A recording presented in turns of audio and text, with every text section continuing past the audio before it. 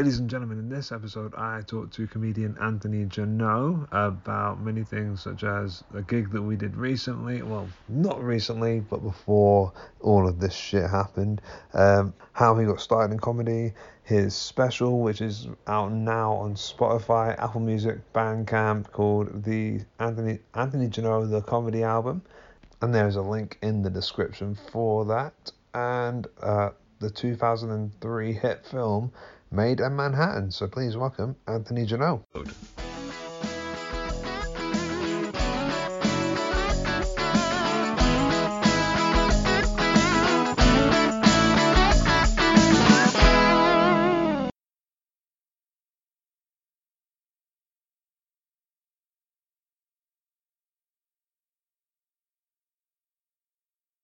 I am actually kind of lost for words at how difficult this has been. Yeah, it has been, This is actually the second podcast I've tried to do today. I tried using Zencastr, literally just before we tried to do it, right? And Zencastr wasn't working properly. I'm having to get the people I was on with them send me their audio, and it's been a bit of a day. How have you been? Yeah, I mean, I think as good as you can be at the moment. I think that the bar has been lowered significantly, but no reason to complain. Congratulations on the special, by the way. Yeah, it's cool. I don't know if I told you about this when we gigged last, but it was at the time it was recorded. It was recorded as a sort of consideration for the radio and TV stuff back home, I guess BBC equivalent.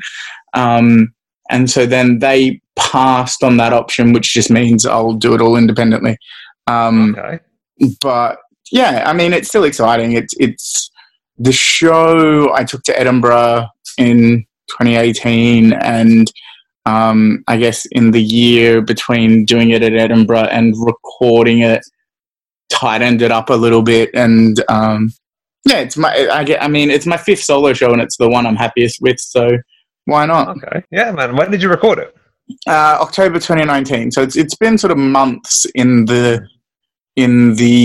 pipeline with the ABC back home, trying to figure out if they would or wouldn't use it. So yeah. Or where did you record it? Did you record it back home, or did you? Yeah, I was back home for my sister's wedding, and I thought just for a recording thing, obviously you want as full a room as possible, and I've been here for a couple of years, so I thought, do 2 shows, sell them out, record it, and see what happens. Like a fucking boss, man. Jeez, well done.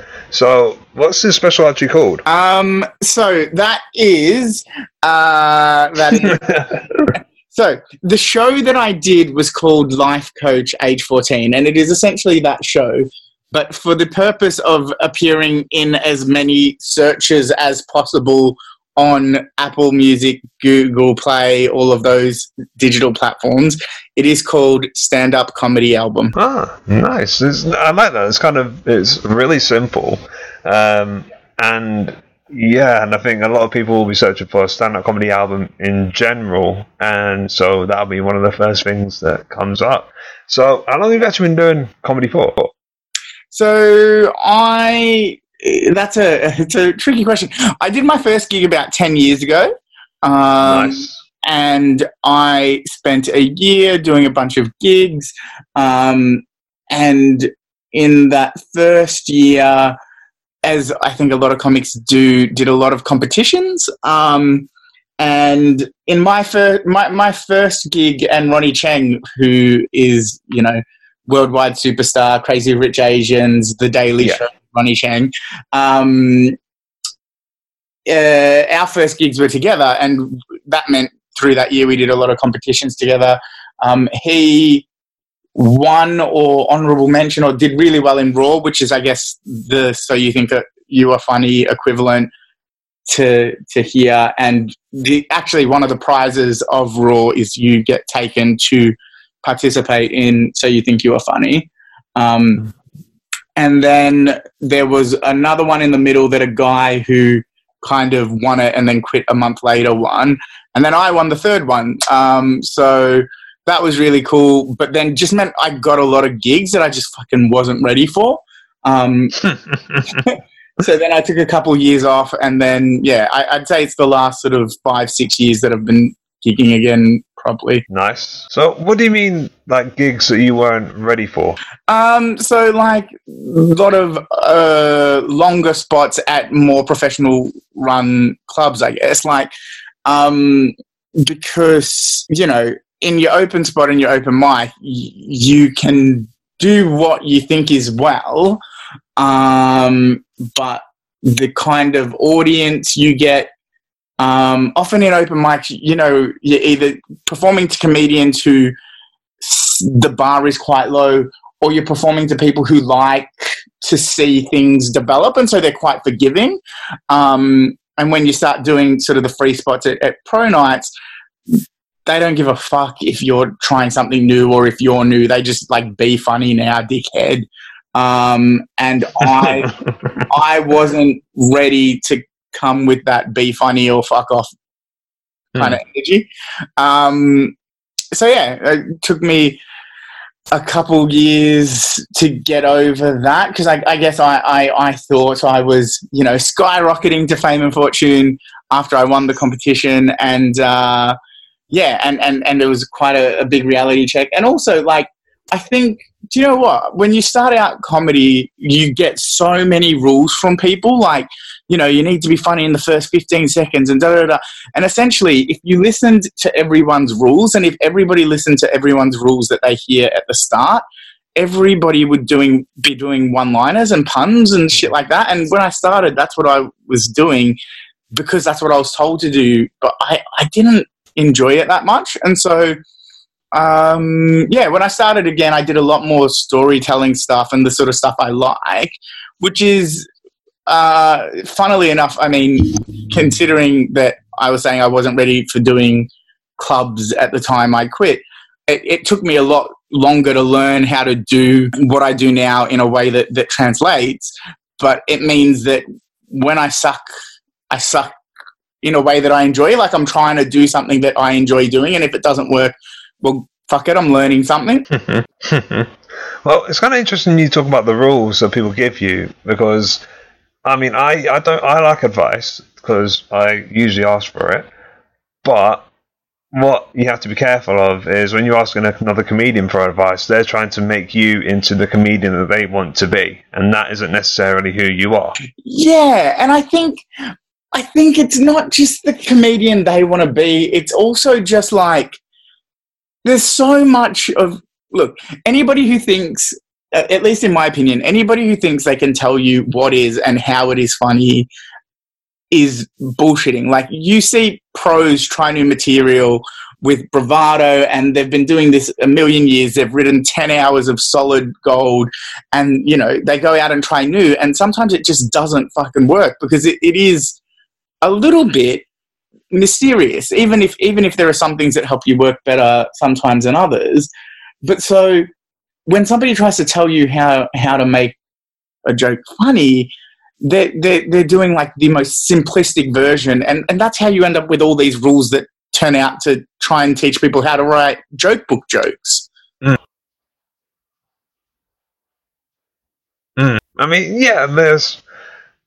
it's good to have a framework, I think. So there is some benefit to reading those books, but again, you got to kind of go out on your own, and I think that's the scariest and best thing about not what we do right now, because we're not doing it right now, but what we will be going back to doing once this is over.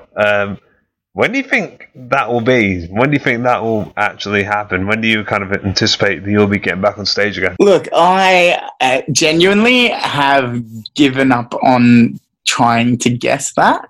Yeah. I was listening to some medical scientists talking on Australian radio this morning, because obviously Australia's got a lot less cases, and so are looking into I guess essentially what they're hoping they can do is get it to a point where they've had no new cases in sort of 2-3 months, and then they can say, well, actually, if we just quarantine people coming in, we don't have it here. That's still optimistically a chance for them in a way I don't think it is here. But even then, they were saying like, essentially they said like indoor concerts or gigs or theatres or busy festival environments you can kiss goodbye. They're like, essentially live entertainment for a while will likely have to be open air at very low capacity. And I think that's going to be hard for comedy. In fact, I've done comedy in open air, and even at full capacity, people spread out. And I think it's really weird when you articulate it like this, but I think part of what makes comedy work so well, even though it shouldn't, like comedy shouldn't work. It's a person pretending to be spontaneous and have a conversation that they've had a million times before with strangers, right? Like there's something about that shouldn't work. And part of what makes it work is kind of the hostage situation that an audience is. It's like, you've got nothing to do but sit here and listen to me in tight space, aware of each other and the way like you're all responding. Which is why stand-up on fucking Zoom has been so hard. Have you seen some of this? I only watched The King Gone, and it was a wonderful car crash. Like, I couldn't look away. I was so entertained by everything that was unfolding before me.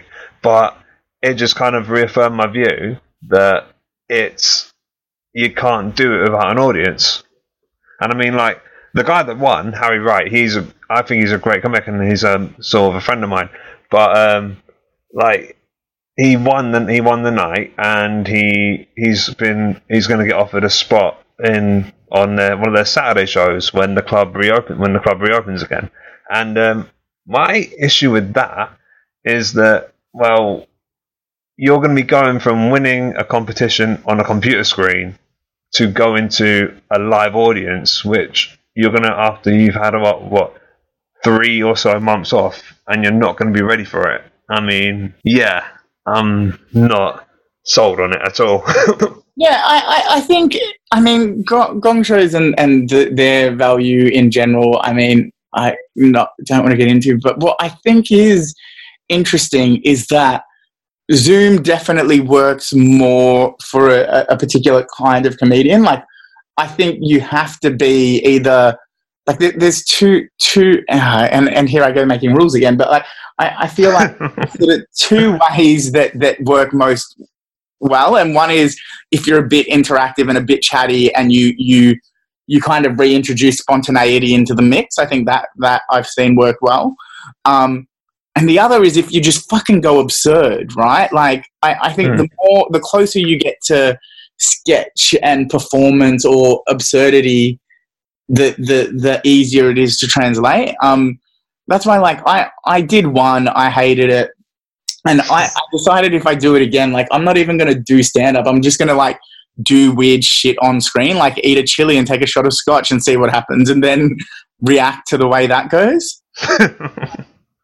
Yeah, and that's yeah, because with sketch you don't really necessarily need an audience, do you? I mean, it helps, but you don't need the audience to actually technically be there right in front of you. You can actually do that online. So yeah, I completely see where you're coming from there, because I think with stand-up it is very much like we're feeding off the audience, and the comedian are feeding off each other, and without that, something is really lost. Not just that, it's also like you need people's attention, and on Zoom or whatever recorded medium, like, people can check their email, there's people coming in and out, there's just so much to pull you away from actively listening. Yeah, like, because when you're actually in the club or wherever you are, you can't help but you have no choice really but to watch that comedian. Yeah, that's it. That's back to what you said, hostage situation, and where, I think I'm a bit like you in that I've kind of got an idea when I'd like to be back on stage, and that's like whenever they say it's okay for it to happen, and whenever nights start opening up again, I think I'm gonna start doing it a month after everyone else. We had that very unifying, scary experience, didn't we, at a gig where an act walked into the room and said, "Hey," shook your hand, I believe, and then said, "Oh, actually, before we go any further, I should let you know I've got back from 3 countries that have coronavirus." That was an absolutely I mean, I'm kind of lost for words. I mean, I'm still trying to figure out that act's thought process in doing that or even saying that when you're in a green room full of people and after making physical contact with someone else before actually mentioning this is the MacGuffin and the elephant in the room. It was a strange time. It was, and what made it even weirder was when I went back up to the green room to get my stuff, the act turned to me and said, "Oh, I hope no one's left the room because of me," and I had to make up a bit of a bullshit story. It's like, no, we all just wanted to be down in the audience to see everything that's going on, and yeah, that was. Other than that was a fun night though. So the reason that we're talking about this, other than to chat about comedy and your special, is to talk about the film Maid in Manhattan. Yeah, let's get into Maid in Manhattan. Have you seen the film before? I had not, so I watched it for the first time on Tuesday. Ah, nice. Through weird circumstances, when it came out in like 2002, 2003, whenever it was, I ended up having to see it at the cinema around 3 separate times. Like once because me and my friend, we actually kind of wanted to go see it because we had crushes on Jennifer Lopez. I mean, we were like 12, so that was completely, it'd be weird if we're not weird, but like it'd be abnormal. So the first time we actually decided to go see it, and turns out we kind of liked it. Second time, we went to the cinema. The film we wanted to go see wasn't on, and the only film that we could have seen at that time was Maid in Manhattan, so we went to go see it again. The third time, my friend's mum wanted to go see it, and so we had to go see it with her. So the first note, because I had my phone open making notes just in case there was something I want to remember. The origin story of Nathan falling in love with Maid in Manhattan answers my first note. Is why though? What I'm kind of trying to do at the moment is I'm looking at films, because, obviously I've got all the bloody time in the world at the moment. I'm looking at films that I saw when I was younger and seeing whether or not they hold up. And, without going into it too deep, for those of you who haven't seen it, it's about Jennifer Lopez, who plays a maid. And what really struck me in the first 30 seconds? They try so hard in this film to make Jennifer Lopez look like a normal person. Yeah. It is like the classic teenage movie trope, except this isn't necessarily a teenage movie. But I guess the classic rom-com trope where the lead female character is an undeniable 10 out of 10 babe, but they try to dress them down for 70% of the movie so that when the big reveal happens, it's like, oh my God, the male lead didn't realize what was there all along. And it's like, dude, she's Jennifer Lopez before the film, she's Jennifer Lopez after. Like, there's no hiding that. No. She is absolutely stunning in no matter what she wears, but the fact that they have to try so hard to make her look frumpy is actually insane. So she works as a maid in a hotel. Turns out that there's a senator who's staying there at the same time, and through some weird circumstances, she's in someone else. I'm trying to get my bloody words out. She's cleaning his room. She then takes on the identity of someone else who's staying in the hotel, so that she can date this senator. And it's basically a comedy that could be explained. Well, it doesn't really need to be that much of a. I was trying to think of the fucking word. There doesn't need to be that much of an issue if the characters just spoke to each other and talked. Yes. Do you know what it is? It is a little bit very, very dumbed down. I mean, to be fair, fans of Shakespeare are going to come for my head when I say this, but it's like the watered down version of A Twelfth Night. It's a mistaken identity. Yeah. Who are you?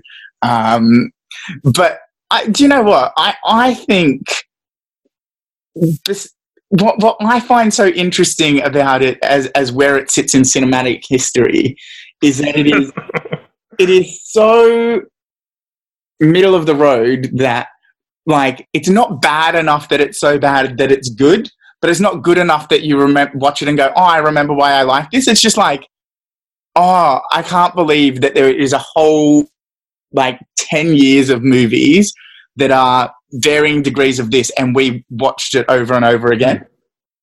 Yeah. I have to say, though, J-Lo's not bad in this. She's perfectly watchable, not just in the visual aesthetics sense. I mean, she's kind of likable as this character. Even though she does make some stupid mistakes.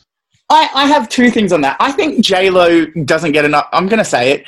I'm talking truth to power today. I think J-Lo doesn't get enough credit as an actor. Yeah, agreed. In Hustlers, she is fucking, that whole movie is fantastic, and she is such a good, likable bad guy. I think it is, yeah. I think doesn't get enough credit as an actor. That's one, talking truth to power. Come at me, the man. And then the second thing I think is funny is that this movie comes out at kind of peak Jenny from the Block era, and that's exactly what I was thinking. Is trying so hard to be Jenny from the Block. Yeah, I mean, there's even bits where they even talk about the Bronx, because the senator that she's sort of dating, who's played by Ralph Fiennes, right? He's a Republican guy, and he sort of wants to speak on social issues, but clearly has absolutely no idea what he's talking about, because he's never had to associate with people from, say, the areas like the Bronx, right? And because of that, J-Lo, when it almost comes time for the big reveal, she starts talking about where she came from and starts kind of lecturing him about, okay, you shouldn't just be saying shit at these big, fat, $1 million meetings that you go to. Actually go and spend time with these people and understand where they come from. Do you know what I found hilarious about that as well, as somebody who had not watched the movie, is that when she drops that, it's about 3/4 of the way into the movie, she yeah. Him the bit of life advice that he's talking about people he doesn't understand. And so in my head, I'm like, oh, classic setup. At the end of the movie, he's going to show her that he is a man of his word and has grown by coming to the Bronx and spending time with her people. Never happens again. Not raised well. Does he grow as a character? Not at all. No, he doesn't. But he doesn't need to. He's Ralph Fiennes, and Ralph Fiennes can do what the fuck he wants. Yeah, but that's true. That is fucking true. He doesn't grow as a character, and it kind of has the message of, to be happy, you need to be rich and successful. Rich, successful, and handsome. Yeah, that's right. Speaking of Ralph Fiennes, what the fuck was his accent? Yeah, I have no idea. Although 2 nights before I watched this, I watched Knives Out, where Daniel Craig does a Texan accent, and so I can't judge anybody's accent after that. That was horrendous. Knives Out. I've seen Knives Out as well, and I think that was knowingly horrendous. That was very much Kentucky Fried Colonel Sanders accent, whereas this, I think he was genuinely trying to be wherever in America he thought he was from. Yeah, it is. It was impossible to place. Although that may be, he's supposed to be a New Yorker, right? He's running for New York Senate. That's why he's visiting Manhattan so often. Does that mean that he's from New York, though? Or does that mean that that's just the constituency? But his dad was also a New York senator, so you'd imagine if his dad was serving there, that unless his dad sent him off to boarding school somewhere else, in which case poorly explained backstory and not deserving of such a shit accent. By poorly explained backstory, you mean not explained at all? Yeah. Okay. Just so we're on the same page. At this point, we are making hypothetical excuses for a shitty accent that didn't need to exist. Yeah. I like the kid in this movie. He was quite fun. Yeah, he was, he was... less irritating than most child actors are. Yes. I think he was a very good example of what most adults think a good and smart kid would be like. Yeah, I just love the fact that somewhere in Hollywood around about 2001 to 2002 thought it would be a great idea to have a film where the 11-year-old loves nothing but Simon and Garfunkel. And Richard Nixon.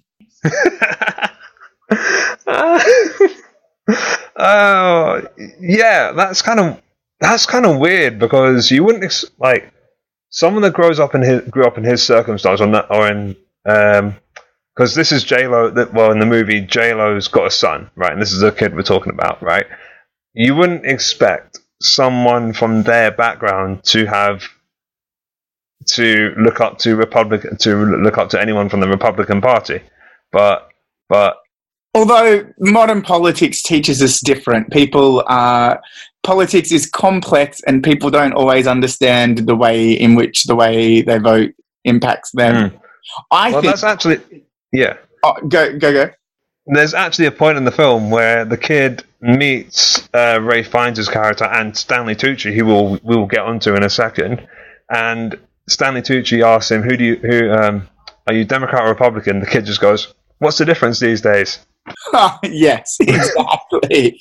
Do you know what I found funny about the kid and the moment that just stuck with me more than I imagine it would stick with most when you watch it? Go for it. In the opening scene, like the credits happen, it's a Paul Simon song.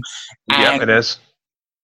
As the song fades out, J-Lo starts talking to her kid about the same Paul Simon song, and it's like a weird meta reference of what the audience is seeing influencing their lives on screen. And when I saw that, I'm like, oh wow, this movie tried to be a lot cleverer than I expected it to be. Not in a way that I enjoy, by the way. I think it's pretentious. But then that's the only pretentious thing that happens in the movie. The rest of it is like such middle ground rom-com stuff. It's so misleading. Yeah. What did you think of Stanley Tucci in this movie? Stanley Tucci in this movie, his character is it's so funny because for those who haven't watched it, he plays the PR guy of the politician, the senator. But because the movie is set essentially in a hotel 90% of the time, despite the fact they move, he's forced to play the character of the reluctant best friend. Because he's Stanley Tucci. Yeah, and it's so weird to have this guy who is like an overreaching PR guy fulfill that role, because there's so many times where you're just like, dude, know your lane, none of your business. Yeah, again, that kind of relationship wasn't explained, but because it's Stanley Tucci, he steals every scene that he's in, and I'm very grateful for his presence at all times. That's true. It's a star-studded cast. Yeah, it's really good. It's got Natasha Richardson's in it. I mean, rest in peace. She plays the British heiress, the heiress socialite who J-Lo steals the identity from. It's got Amy Sedaris in it as the semi-racist, not semi-racist, very racist friend of Natasha Richardson's character, and she gets her comeuppance, which is great.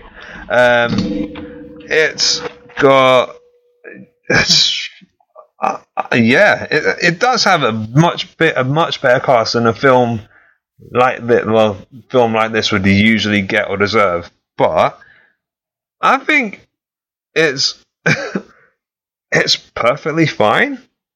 Like It's one of those movies where like I'm not going to say I'm never going to watch it again because like I 9 times there's every likelihood that I actually will. But as you said, it is so middle of the road. Like you can't. It is just one of those. It's just one of those films you have on whilst you're doing the ironing or something, isn't it? Yeah, so for me, I think it's hard for me to answer that question because for me, it is a film that you watch to prepare for a podcast you're about to do. But I do think it is like it's inoffensive midday, like or Wednesday night movie fodder. It's forgettable but never offensive. I also find I just find watching this style because this is a genre of movie like this style of unashamedly trope heavy like the I guess the classic Gen Y rom-com doesn't get made like this so much anymore. And I did think it was funny just the way that some of the tropes are just crowbarred in. There's no reason for them to happen. Like the butler, Bob Haskins' character, when he resigns when J-Lo gets fired, it's like we have seen nothing up until this point to suggest you guys have a relationship that would want you to do that. And then all of a sudden, not only are you resigning because she's got fired, but then also you're giving the dad speech? Like, where has this come from? And we're also in movie land where you don't need to give a month's notice. You can just hand in your papers and leave, skipping out the door. Got to be honest, you could do that all the time. You'd just lose your annual leave. Ah, okay. Did not know that. I mean, not that I'm looking to quit my job anytime soon, but that's interesting information. Didn't know that. So, the rating system I've got for these things, just to sort of wrap it up, is if you thought it was absolute dog shit, put it in the bin. If you thought it was okay, stream it on Netflix. If you thought it was amazing, give it a full price. What would you do? What would you rate this? Oh, you've really taken any kind of middle ground away from me, and I appreciate that. I think I like to rate jokes on a 1 to 3 scale. Actually, a 1 to 2 scale, because I think if you have a middle ground, you're always like, it's roughly in the middle. But in the context of this movie, I'm going to have to say put it in the bin. I'm sorry. I know that 12-year-old Nathan is feeling a little bit judged by that, but it's got to go in the bin.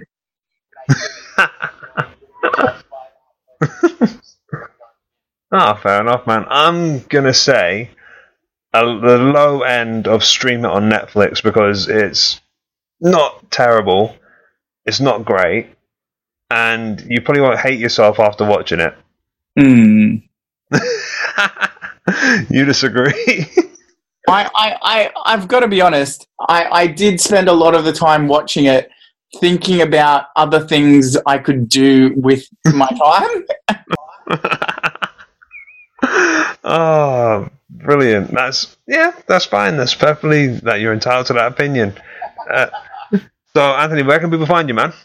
So on May 3rd, the album's coming out as we discussed earlier. That'll be on Spotify. It'll be on Apple Music, Bandcamp, Google Play, all of those sort of stuff. The album's Anthony Jeannot stand-up comedy album, because I'm jacking search volume. And besides that, I'm on Twitter, Anthony Jeannot. I'm on Instagram, Anthony Jeannot. I'm on Facebook, Anthony Jeannot. That's JEANNOT. And let's face it, we're all stuck inside with nothing else to do but tweet on Instagram. So I'm pretty active. Today I spent about an hour taking requests from friends on which power I should speak truth to, and then sticking it to the man about subjects as controversial as the people who always get lucky enough to buy Park Lane and Mayfair in Monopoly. Brilliant, man. All right, so that's it. It's been good talking to you, man. You too. Pleasure. Take care. Stay safe, and look forward to catching up with you when this is done. Sweet. In a bit. Bye. Bye.